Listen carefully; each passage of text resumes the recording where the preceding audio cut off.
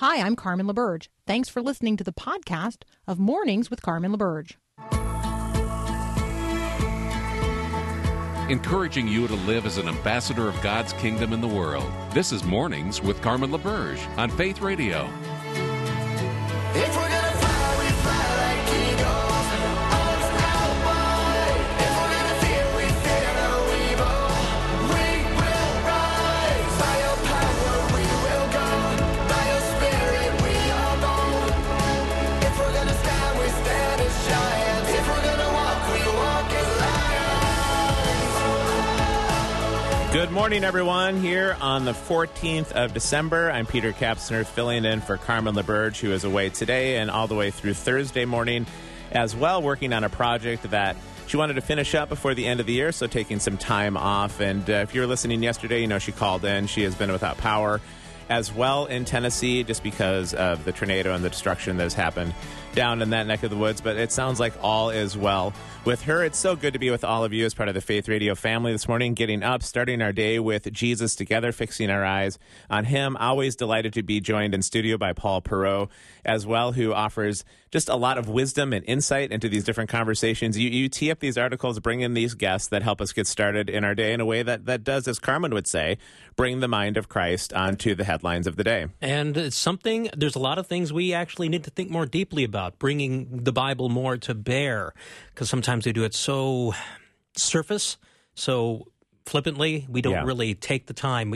Instead of hot-taking things, we need to really think, listen, think, and apply. Indeed. And we've been in the Gospel of Luke during this Advent season. We're on Luke chapter 14 as we're starting our day with part of that text. And to your point, Paul, that when we actually allow the Scriptures to be the Scriptures and really fix our eyes on Jesus and his kingdom, I think we begin to find out how disruptive his kingdom is to the rigors of real life. And we're going to be talking about those very things this morning with our first two guests. Mark Caleb Smith is up first in the first half of this hour, and Gary Stratton in the second half of this hour. And we'll talk about the incredible disruption that's been going on in the way Christianity has been expressing itself in our culture. But Jesus was disruptive in his day, too. He stepped into the power structures of his day, and he had a different invitation in the midst of it. So this comes from Luke 14, starting with verse 7. We'll end with verse 11. There's a lot more in this chapter, but this is what we have time for. Today, the scene is Jesus is with the powerful religious figures of the day, and they're the ones who always expect to have all of the honor directed towards them. They're the ones that expect to have the prominent places in the table. They would be the ones in today's day and age that would have the big ministries of which we would all know. And Jesus steps into those big ministry kind of environments in Luke 14, and he says, when he noticed how the guests, these important people, pick the places of honor at the table, he told them this parable. When someone invites you to a wedding feast, do not take the place of honor, for a person more distinguished than you may have been invited. If so, the host who invited both of you will come and say to you, give this person your seat. Then, humiliated, you will have to take the least important place. But when you are invited, take the lowest place, so that when your host comes, he will say to you, friend, move up to a better place. Then you will be honored in the presence of all the other guests. And here's a passage that I'm sure many of you, as part of our Faith Radio audience this morning, know. For those who exalt themselves will be humbled, and those who humble themselves will be exalted. And Paul Perot, he went on to then not just suggest that the important people sit at the table. He said, actually, we're going to go ahead and bring a big group of rabble to the table instead, and they're going to get the important places of honor. It's so interesting to me. If we allow the Scriptures to be the Scriptures, they disrupt our thinking in terms of what's important and where you find power in God's kingdom. Oh, yeah. Invite the blind, the lame. He goes on. The crippled. Those are the people just kind of, they're kind of dirty. Something's not right with them. To do as Jesus did, to humble yourself and love. Yeah, and that's going to be part of the theme of this first hour. We're going to be joined in just a minute by Mark Caleb Smith, who is Associate Professor of Politics at Cedarville, regular guest of the program, and we're going to talk a little bit about how a certain demographic or subset of our population has sought social power in the expression of their faith, and maybe why that is falling apart. It's a really interesting article written by David French that the two of us will talk about here next on Mornings Without Carmen.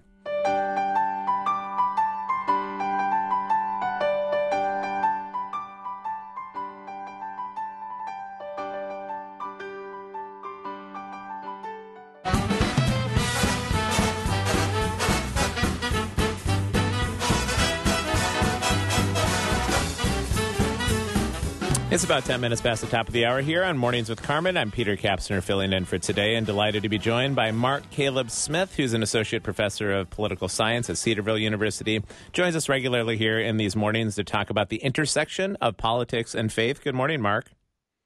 Hey, Peter, how are you doing today? Well, I'm doing well. It's interesting to engage in some of these articles that David French, a well-known journalist, has talked about some of the intersection of power and faith that we've seen in our culture. And before we get into this conversation, Mark, I've been curious and even puzzled over these last maybe few months or even year or so. When you actually read the scriptures as we did in Luke chapter 14, they tend to invite us to a very different way of life than we think about related to how we do our daily life. And yet I find myself way too often kind of giving those scriptures a passing nod, but I don't necessarily organize my life according to them. I end up organizing my life according to something else. It's part of what we're going to talk about here in just a minute. But do you see that same kind of phenomenon? Why do we tend to give the scriptures a nod? They're so disruptive, but then we kind of move on with what we already assume is important in life. Yeah, I think you're right. I think that's true for many of us, if not most of us, who are even claim to be within the body of Christ. We have a lot of competing allegiances, whether that's culture, whether that's politics, whether that's diversion or entertainment, even athletics and other things that we devote ourselves to. And when those things make commitments or when those things put obligations upon us, that sometimes come into conflict with Scripture, that's when I think you can really tell what we're prioritizing. And so, this phenomenon of people their children are involved in athletic events on Sunday mornings, so therefore they just miss church. Or like we're going to talk about politics and sometimes how politics can put you in a difficult position where you have to make decisions.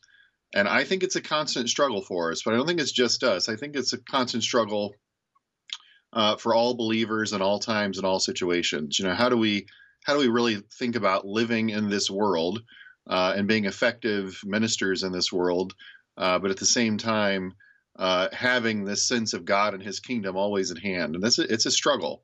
No one promised that this Christian life was going to be easy, but I think this is one of the more complicated parts of it. Yeah, I think that's well said, Mark. And that word syncretism, if it's a word that our Faith Radio family is not familiar with, syncretism is the idea in which we blend cultural, perhaps non-kingdom ideas with the ideas of the kingdom, and then we assume those cultural ideas are actually kingdom ideas. And to your point, you can trace that all throughout history. It happens in every culture, every place where believers find themselves. So take us into this David French article, because he does highlight some of that syncretism that we've seen and maybe why we have such angst as believers and even in some ways why the church has begun to lose its witness in our world. Yeah, and this has been a pretty common theme for David French over the last several years. But the basic argument here in an article he wrote recently for the Dispatch is that white evangelical Christians seem to be really struggling with how to understand or integrate their faith into their views of politics and their views of culture. And he argues that for many white evangelicals, their partisan loyalty becomes more important to them than their basic Christian obligations. That when what God's word says comes into conflict with what their understanding of America or American citizenship or Republican affiliation demands, and they tend to go with their understanding of America or Republican affiliation. Let me give you a sort of an example of what he's talking about. There's a passage of Scripture, Galatians 5:1, probably familiar to listeners, but Galatians 5:1 says, "For freedom Christ has set us free. Stand firm, therefore, and do not submit again to a yoke of slavery." Now, if you listen to that passage of Scripture and immediately think of political things, how it's about freedom and liberty and how we should be pursuing our political freedoms and our rights, well, that's an example of what French is talking about, right? This passage of Scripture has nothing to do with politics, has nothing to do with government or policy or anything like that. It's all about our freedom within Christ from the bondage of sin and from the slavery of sin. It has nothing to do with these political things. But we have this tendency, I think, to pull these kinds of scriptures out, politicize them, and then start to build some sort of weird amalgamation, of what we think is our faith, but was also partly our politics and our ideology kind of welded together. And when you encounter it, it's really difficult to have conversations about it because people have built their identity on this kind of understanding. Yeah, you're making such an important point related to the fact that we do tend to interpret scriptures through our 21st century lens, but that is hardly ever going to be the case. I mean, things like individualism, things like the pursuit of happiness, things like liberty and life, as important as they may be for running a secular country, and I do think that those principles have been some of the best governmental kind of principles we've seen in the history of the world. They are different principles than the principles of the kingdom. You cannot wed those two together. No, I don't think that you can, and you have to really pay attention to when those things potentially come into conflict with each other. So, for example, I think our politics right now on both sides of the aisle, the right and the left, we could quote examples of the left doing the same thing with other parts of Scripture. But our politics right now really pulls us to extremes, and it really favors denigration, hostility, anger, rage. That's the way you get attention, especially online and other places. But then when you look at the portrait of a Christian life in Scripture, when you read the Sermon on the Mount, we're not called to any of those things. We're not called to live that way. We're not called to be people of rage and anger. We're called to be people of love. We're talking about turning the other cheek. We're talking about loving our enemies. But that doesn't really translate well into our politics right now. And I think it's a great example of how we get pulled into various directions by our circumstances, but don't take the time to think through what does the Word of God require out of me? And should that really be dictating my actions more than what's politically convenient, or what might help me win this next election, or what might help me win an argument, around the Christmas dinner table?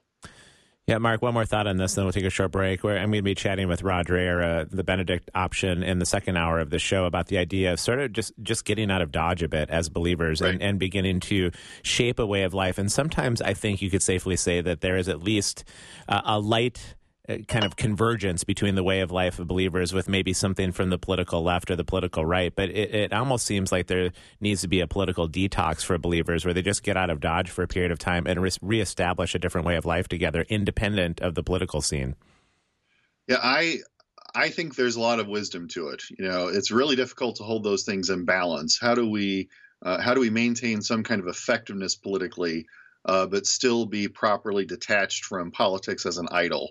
Because that's really what we're talking about. If politics consumes this central place in my life where effectively I'm living my life around political points of view, then it's a significant problem. And so I think what Dreher addresses and what we need to wrestle through, I think, as evangelicals is where are we in our society right now? How can we be most effective, not only for the kingdom of God, but for our society? And sometimes that's going to be political. Sometimes it's going to be other things, and we have to wrestle with that. Yeah, well, the good news is that God's kingdom is not under threat at all, right? I mean, even as our country might be in the midst of some pretty hot division right now, we have nothing to fear as believers because his kingdom will remain forever and ever. Mark, let's step away for just a minute. When we come back, I would love to get your take on Brian Williams stepping away from MSNBC. He had a pretty interesting farewell address and how he perceived some of these things. So I'll get your comments on that next here on Mornings Without Carmen. I'm dreaming of a white Christmas. Welcome back to Mornings with Carmen. I'm Peter Kapsner filling in for today, and we've been talking with Mark Caleb Smith about some of the dimensions of politics and our country and how we as believers can live faithfully within those. Mark, when Paul Perot and I were talking about today's show yesterday in preparation for it, he reminded me of a clip of the farewell address that Brian Williams, the anchor, longtime anchor within various news organizations, gave when he left MSNBC in this last week or so. I haven't been terribly sympathetic to Brian Williams' version of news over these past few years, but I found what he had to say pretty compelling in terms of the destruction that is coming, that both sides seem to want to wreak. So I'd love to get your comment on this after Paul plays this clip. My biggest worry is for my country. The truth is, I'm not a liberal or a conservative. I'm an institutionalist. But the darkness on the edge of town has spread to the main roads and highways and neighborhoods. It's now at the local bar and the bowling alley, at the school board and the grocery store. And it must be acknowledged and answered for. Grown men and women who swore an oath to our Constitution, elected by their constituents, possessing the kinds of college degrees I could only dream of, have decided to join the mob and become something they are not, while hoping we somehow forget who they were. They've decided to burn it all down with us inside. That should scare you to no end as much as it scares an aging volunteer fireman. Mark, that comment that he made about the darkness at the edges of town that has now become part of the highways and the byways, that has haunted me since I listened to that clip, because there is seemingly this sort of darkness, and I can't help but always be reminded of the fact that we as believers are people of light, and we have an opportunity to shine a really bright light in the midst of this. How did you react to Brian's statement? Yeah, I had a similar reaction to it, and I think that it's fairly descriptive of what we see. The amount of polarization, it's a word we use a lot these days, but the amount of polarization is pretty remarkable, even for someone who studies politics and who studied American history extensively. There's very little incentive for anyone to reach across the aisle, however we define the aisle, whether it's religious, whether it's political, whether it's cultural. There's so many rewards in place for sort of telling people what they want to hear, whether that's to raise money, whether that's to get social media attention, whatever it may be, or to go viral. The way to do all those things is to tell people what they want to hear and to generate traffic at the extreme edges of reality. And I think that's what he's getting at. When you look at our political parties right now, for example, they're divided in a way that we really haven't seen for at least since we've been studying public opinion, which really is early in the 20th century. They're just far apart from each other, very little overlap between them, very little room for compromise. And when you look at our elections, they tend to flow from that as well. Very few competitive elections, therefore very little incentive to do much but to sort of keep feeding this beast of polarization that we're creating. To start healing some of that polarization, I would be curious your thoughts as we kind of land the plane for all of us that are part of this conversation, whether we're part of the Faith Radio family listening this morning, whether it's you and me, we all have the same invitation. I think sometimes, Mark, that as individuals, one of the key disciplines we can do is actually engage in conversation with somebody else from the lens of mutuality, meaning that I'm going to take your point of view, however different it is from mine, as seriously as I take my own. It doesn't mean that I'm going to necessarily agree with it, but I'm going to both recognize the limitations of my view while also listening to your view. It seems like something just that practical could start healing the divide, because generally speaking, people are pretty fun to hang out with. Not always. There's a lot of difficult circumstances in this world, but I think we can start moving through some of the polarization if we just simply learn to have conversation with each other again. Yeah, I agree. But the key to that is finding people to even have the conversation with, because so many of us exist in bubbles where we don't even encounter people who have different points of view to even start that kind of a conversation. So we have to look for spaces where those kind of conversations can happen, and then have the courage to have those conversations and discuss with people reasonably what we think and why we believe it. And it's not complicated. It's just we've gotten out of practice. Do you think there's some maybe measure of correction if we start to become more localized in our lives? Yeah. And what I mean by that is I often am traveling 20 minutes one direction, 35 another direction. I'm setting up adult play dates with friends of mine that might live a half an hour away, but I barely know the people in my community. Is there possibility of moving back into more of a parish mentality? Because I know some neighborhoods might look homogeneous. They may look the same.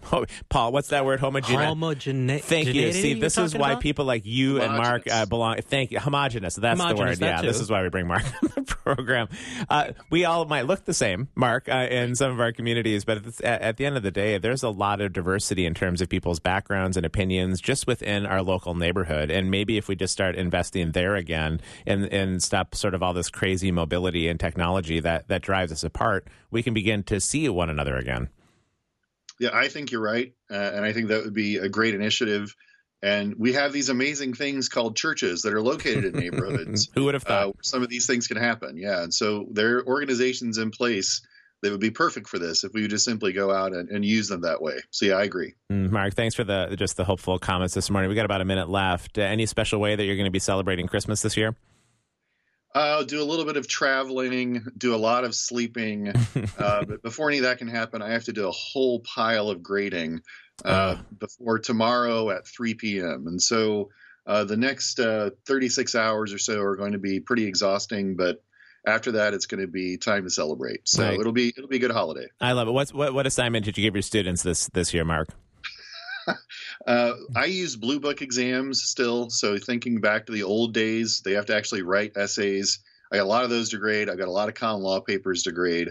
And I've got a lot of papers to grade from a class you'd find interesting on Christianity and Christian nationalism, actually, is what the class is about. And so lots of good stuff to grade. It'll be fun in a way. I love it. Well, you can send me all those papers, and for a small fee per paper, I'd be happy to be your teaching assistant this semester. It's great stuff. I may get desperate. I love it. I love it. Well, have a great Christmas, Mark, and thanks so much for just taking the time that you do on Mornings with Carmen all throughout this year to just give us a real good sense of having our faith come to bear on the political scene. Have a great Christmas.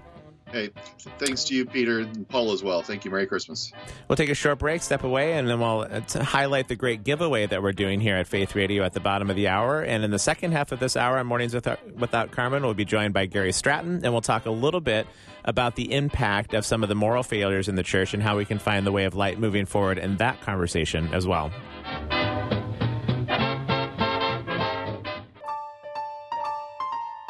Well, we just got done with Mark Caleb Smith talking a little bit about how we as believers can shine light in the world. And one of the ways you can do that is to join us here at Faith Radio for the great giveaway in which we are doing intentional acts of kindness, sharing God's love with a hurting world. It's a really easy thing to do. We'd love for all of you to sign up to do this. It is, if you go to myfaithradio.com, we're looking for you to be one of 1,000 people, and we easily have 1,000 people that could do this, to get a stack of inspirational cards to hand out when making a difference with an intentional act of kindness.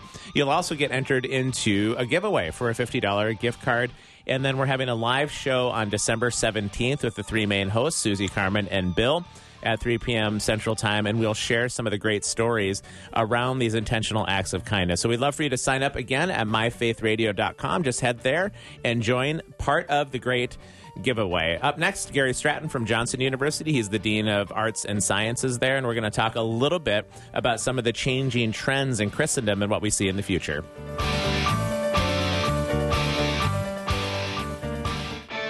Are your kids over the top busy? Do they run from school to after-school activities, choke down a quick dinner, and then rush off for more time with friends? Hi, I'm Mark Gregston with Parenting Today's Teens. We're raising a generation of kids who are repeating what we do, and that's packing our schedule full of activity. There's nothing wrong with lots of activity and making friends, but I do throw caution on wearing out our kids with too much stuff. If you're too busy to slow down and spend one-on-one time with your son or daughter, you're too busy. If your teen is too busy to make it home for dinner, you might need to put some restrictions on the activities. Take time to build healthy relationships at home. Want more help from Mark Gregston? Find books and other resources online at parentingtodaysteens.org. That's parentingtodaysteens.org.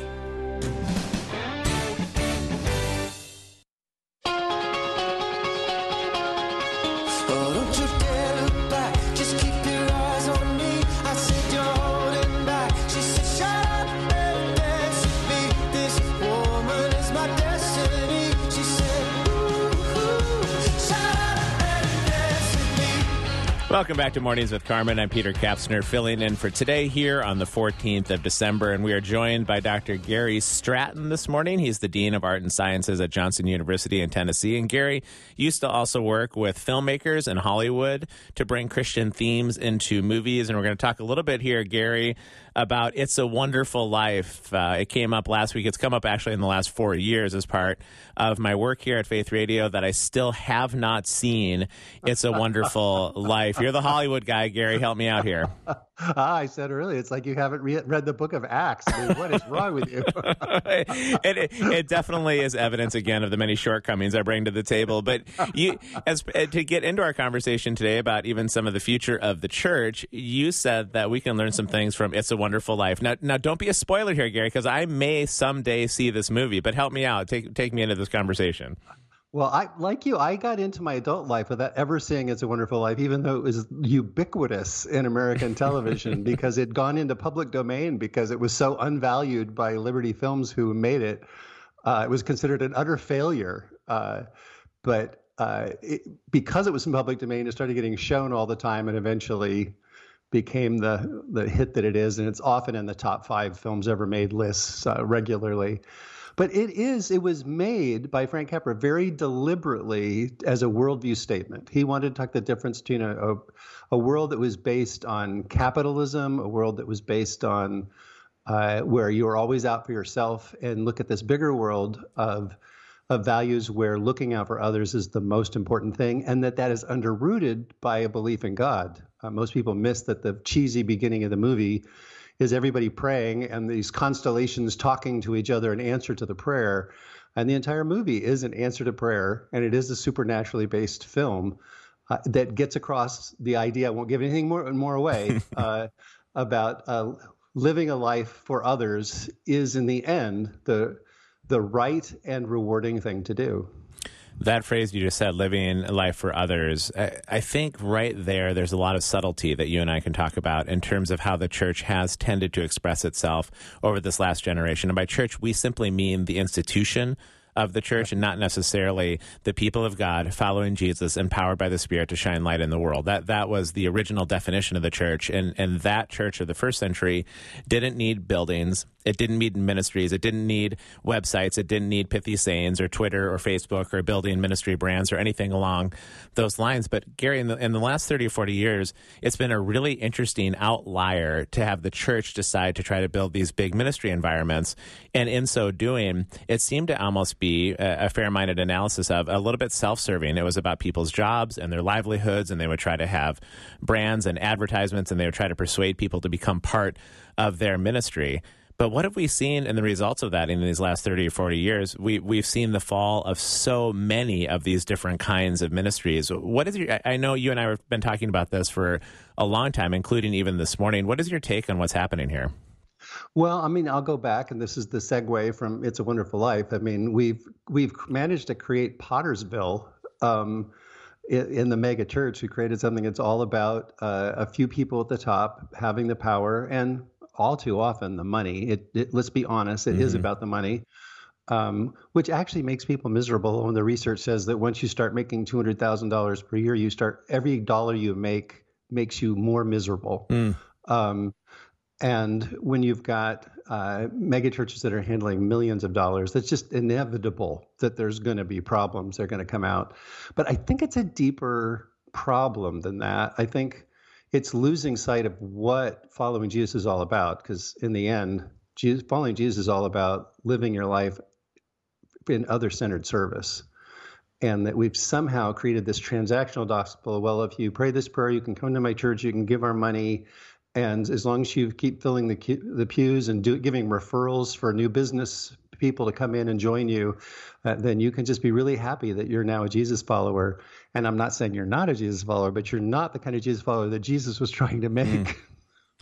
Yeah, there gets to be so much tension that you would associate your Christian life with a certain kind of ministry that you almost have allegiance to that ministry. And Gary, again, we'll talk about some of the hopeful pathways here, but it's really helpful to understand the issue, I think, before we talk about some of those hopeful pathways. And the issue is just what you said. It so often revolves around money. And I'm sure many people that are part of our Faith Radio family know this, and maybe some don't.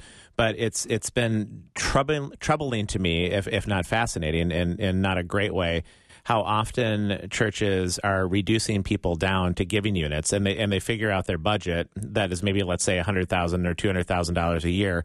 And from there, they do a demographic analysis of their community about how many people do they need to get into the fold to be able to fill the church budget, because they know how much the average person is going to give. And so they're giving units, and then they create all kinds of marketing ploys and develop branding, and they hit social media and market their channels to get people through the door. And then they consider themselves blessed if they actually hit the church budget. And I don't know, Gary, I don't mean to be overly cynical about this, and you and I are going to talk about the impact this has had that we see in the next generation in just a bit, but this has not been without impact, and dare I say, it's not even kingdom life to begin with. No, I don't think it is. I was meditating through the Sermon on the Mount yesterday, and Jesus saying, when you give, don't let your right hand know what your left hand's doing. And I got to thinking, well, there's a reverse side of that. When people are giving to your church, your parachurch organization, there's something dangerous about knowing who's giving and who's not, and how much they're giving and they're not. It's human nature to start to cater to the giving units, the bigger giving units, as you say. and it is a dark road down a lonely path that ends in destruction. I think that's what Jesus said. So. Well, and Gary, why is that? I was talking with our first guest that why is it that we read some of these things in Scripture, but we tend to give them a passing nod, and we don't necessarily organize our personal lives or our corporate lives or our ministry lives around actually the words of Jesus. We claim to be followers of Jesus, but if we actually read his words, I would think that it would disrupt the way that we would be doing ministry life together as believers in this society. Yeah, it sounds like a book someone should be writing. Oh, no, it'll come out next fall. So that's Tell us more, Gary. I'm so curious. A different kind of teacher, following Jesus from student to disciple. So I'm just basically rooted in the idea that Jesus started a college before he started a church. It doesn't mean he started, a major research university or something, but it was collegial. It was relational. And whenever the church starts moving away from being relational in how it does things, we're in trouble. It is not uncommon for megachurch pastors to literally have no relationship with anybody, not just an accountability relationship, but just no relationship. It's all in a business context. They have no friends, no one who's a peer in their life, and then they create churches that are like that. I'm not. You're familiar with the dinner church movement? I am not. Tell me about it. Yeah, well, it's started. I guess it's been going on for 20 years, but just the idea if there isn't a table, then it isn't the church. Mm-hmm. And there's a lot of truth to that. That, certainly there were big meetings that Jesus preached at. Certainly there were big meetings that the apostles spoke to. But when they talked about the church, they were always talking about a group of people who are sitting down and eating together, not a cup with a little juice in it and a little cracker. And they were sitting there and they were eating together. They were in relationship with one another. And wherever you see revolution, positive spiritual revolution happening in the history of the church, it's almost always rooted in networks of love feasts or dinner churches or whatever you want to call them, or little collegias where people are gathering together to devote themselves to the apostles' teaching, to the fellowship, to the breaking of bread, and to prayer. Gary, let's talk about that in our next segment in just a minute. But one more point here before we go, because I think what you just outlined really is the coming revolution and reformation of the church that I would love to get ahead of that curve. Because last point of where we are right now, I think we've seen the fruit of these 30 or 40 or 50 years of developing all of these large organizations and ministry brands and all of what we're doing with when we see the fall of so many of the visible, prominent leaders. I know with Ravi Zacharias last spring, it was just one more in a whole litany and a line of, and I started talking with my students in class and said, so I think this represents the official end of Christendom, that we're not going backwards, that these large ministries and movements, it's finally coming to a crashing halt. And maybe they weren't inconsistent with God, or they weren't consistent with God's kingdom to begin with. And maybe God is finally withdrawing his hand for a new way forward. I think you're seeing some really similar things where you teach, right? Yeah, absolutely. Absolutely. We're talking with Gary Stratton this morning. He's the Dean of Art and Sciences at Johnson University in Tennessee. When we come back, we want to get a little bit more into the hopeful pathway forward about what we see as believers, because God's kingdom is not under threat at all, and we have a great opportunity as believers to shine light in the world. Clarence! Clarence! Help me, Clarence! Get me back! Get me back! I don't care what happens to me! Get me back to my wife and kids! Help me, Clarence, please! Please! I want to live again! I want to live again!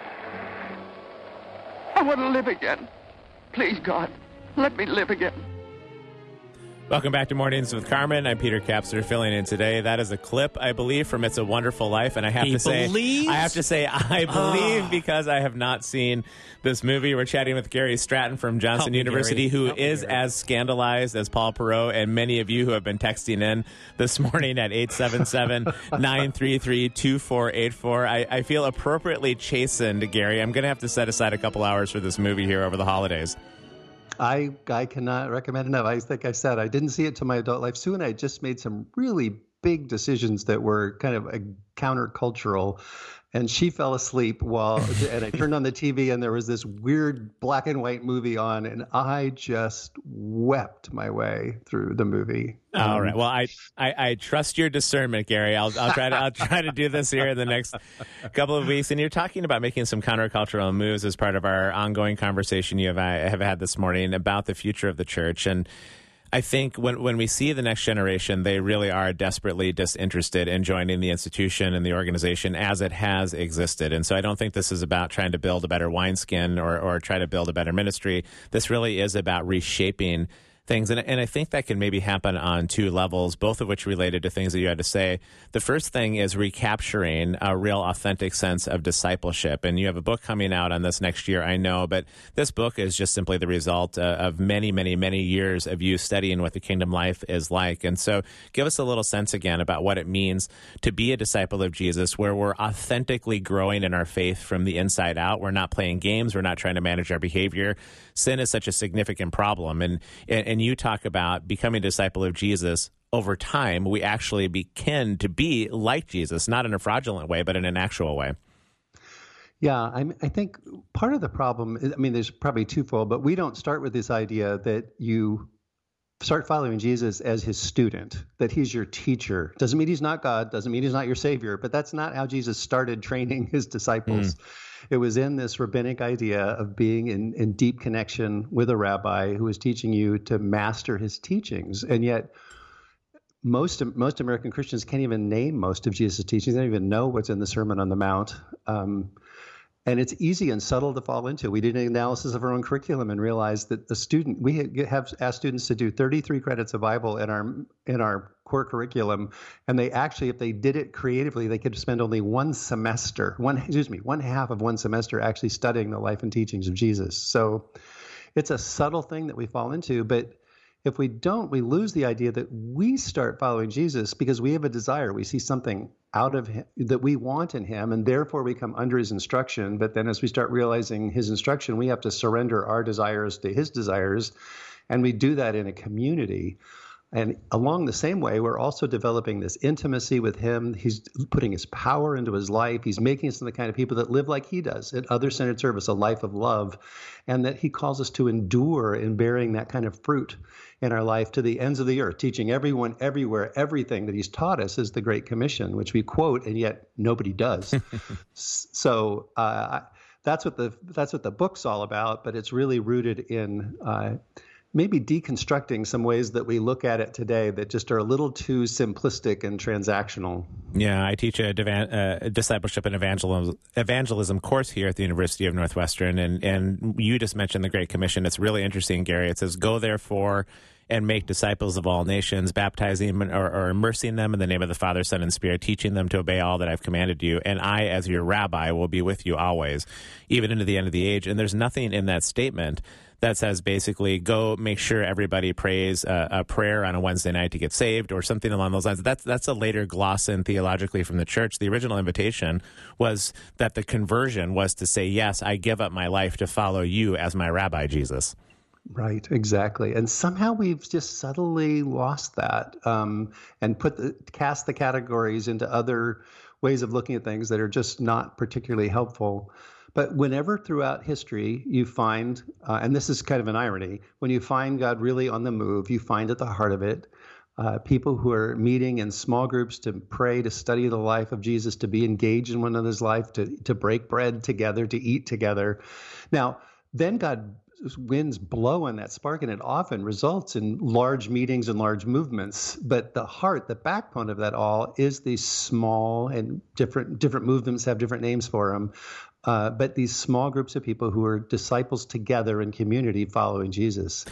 And go ahead. Yeah, the center of that, Gary, sorry to jump in, really is the communion table at the end of the day. I know that as believers, my wife and I and our family, and we've been inviting other families as well, that we're gathering every Sunday just simply in a home to share. We'll read some of the scriptures and we will share communion together around the table that involves a meal as well. And it is this rich and beautiful and lovely time. And for all of the good that the Protestant Reformation did, and it did a lot of good, but they also threw a lot of things out that maybe shouldn't have been thrown out, where we did shove aside the communion table as the center of the gathering, the center of the celebration, in favor of the pulpit, which I understand there is reform going on, but that pulpit kind of created its own monster, where then some 400 years later, we ended up with the most charismatic speakers from the pulpit, and then building ministries around them instead of the center of the service as to why we gather. Yeah, and for thousands of years, the center of coming together in the church is because Jesus is going to show up. Right. I mean, it's the presence of God and the Holy Spirit that's going to come and make the difference. It's not the speaker. Now, it's nothing wrong with having a good speaker, don't get me wrong, but it's what is the end result? Is the end result just numerical growth, or is the end result the spiritual formation of the people who are gathering? And if that happens, that has to happen in community, genuine community. Gary, we have just about a minute left or so. So if you were in charge for a day, how would you organize a group of believers to gather, people that are part of our Faith Radio family, thinking, gosh, I would love to grow in this discipleship kind of way? What would you do in a given week? Well, I think exactly what you were talking about, Sue, and I call them communion fellowships, but just to get together, for us, it's Friday night with enough people that can fit in a dining room or a living room, eating a meal together. Maybe you got to rotate around. I mean, it's wonderful because kids can be involved in that. And we talk as adults, let the kids go play, and then break out a guitar and sit and talk and sing in the living room while the kids fall asleep around the edge of the circle. I mean, something that's just very truly organic. It's fine if you just rotate leadership, though somebody normally has to plan the logistics. And of course, if that's part of a larger church that's nurturing that, that's fantastic. Right. Well, Gary, if you show up with a guitar at my house, man, I am all in. It won't be me. It won't be. Hey, thanks for taking the time this morning. It's always great to hear your voice, have your wisdom. Great Looking forward to seeing you over the holidays. I know you're going to be in this area. You should stop by Faith Radio when you and Sue show up. We love your wisdom and your perspective, and I promise I'll do my best to watch It's a Wonderful Life over the holidays. That'll be awesome. All right. Now, we'll take a short break here, wrap up this hour of the show, and preview hour 2 up next on Mornings Without Carmen. Chestnuts roasting on an open fire. So nice to have people like Gary Stratton come in with the wisdom that they bring just from a long sense of history within organized Christianity, in which he is a person of light in the midst of so many of the challenges that we face as disciples. I'd highly recommend going back to the podcast, listening to what he had to say over these last 15, 20 minutes. If you're just joining the conversation, you can go to myfaithradio.com, hit the Mornings with Carmen page, and see what Gary had to say. Up next in hour 2, we'll be joined by regular guest Justin Giboney, and we'll talk a little bit more about how we can get out of the polarization of politics and into, as people of faith, shine light in the midst of them. So stay with us. More to come here on Mornings Without Carmen.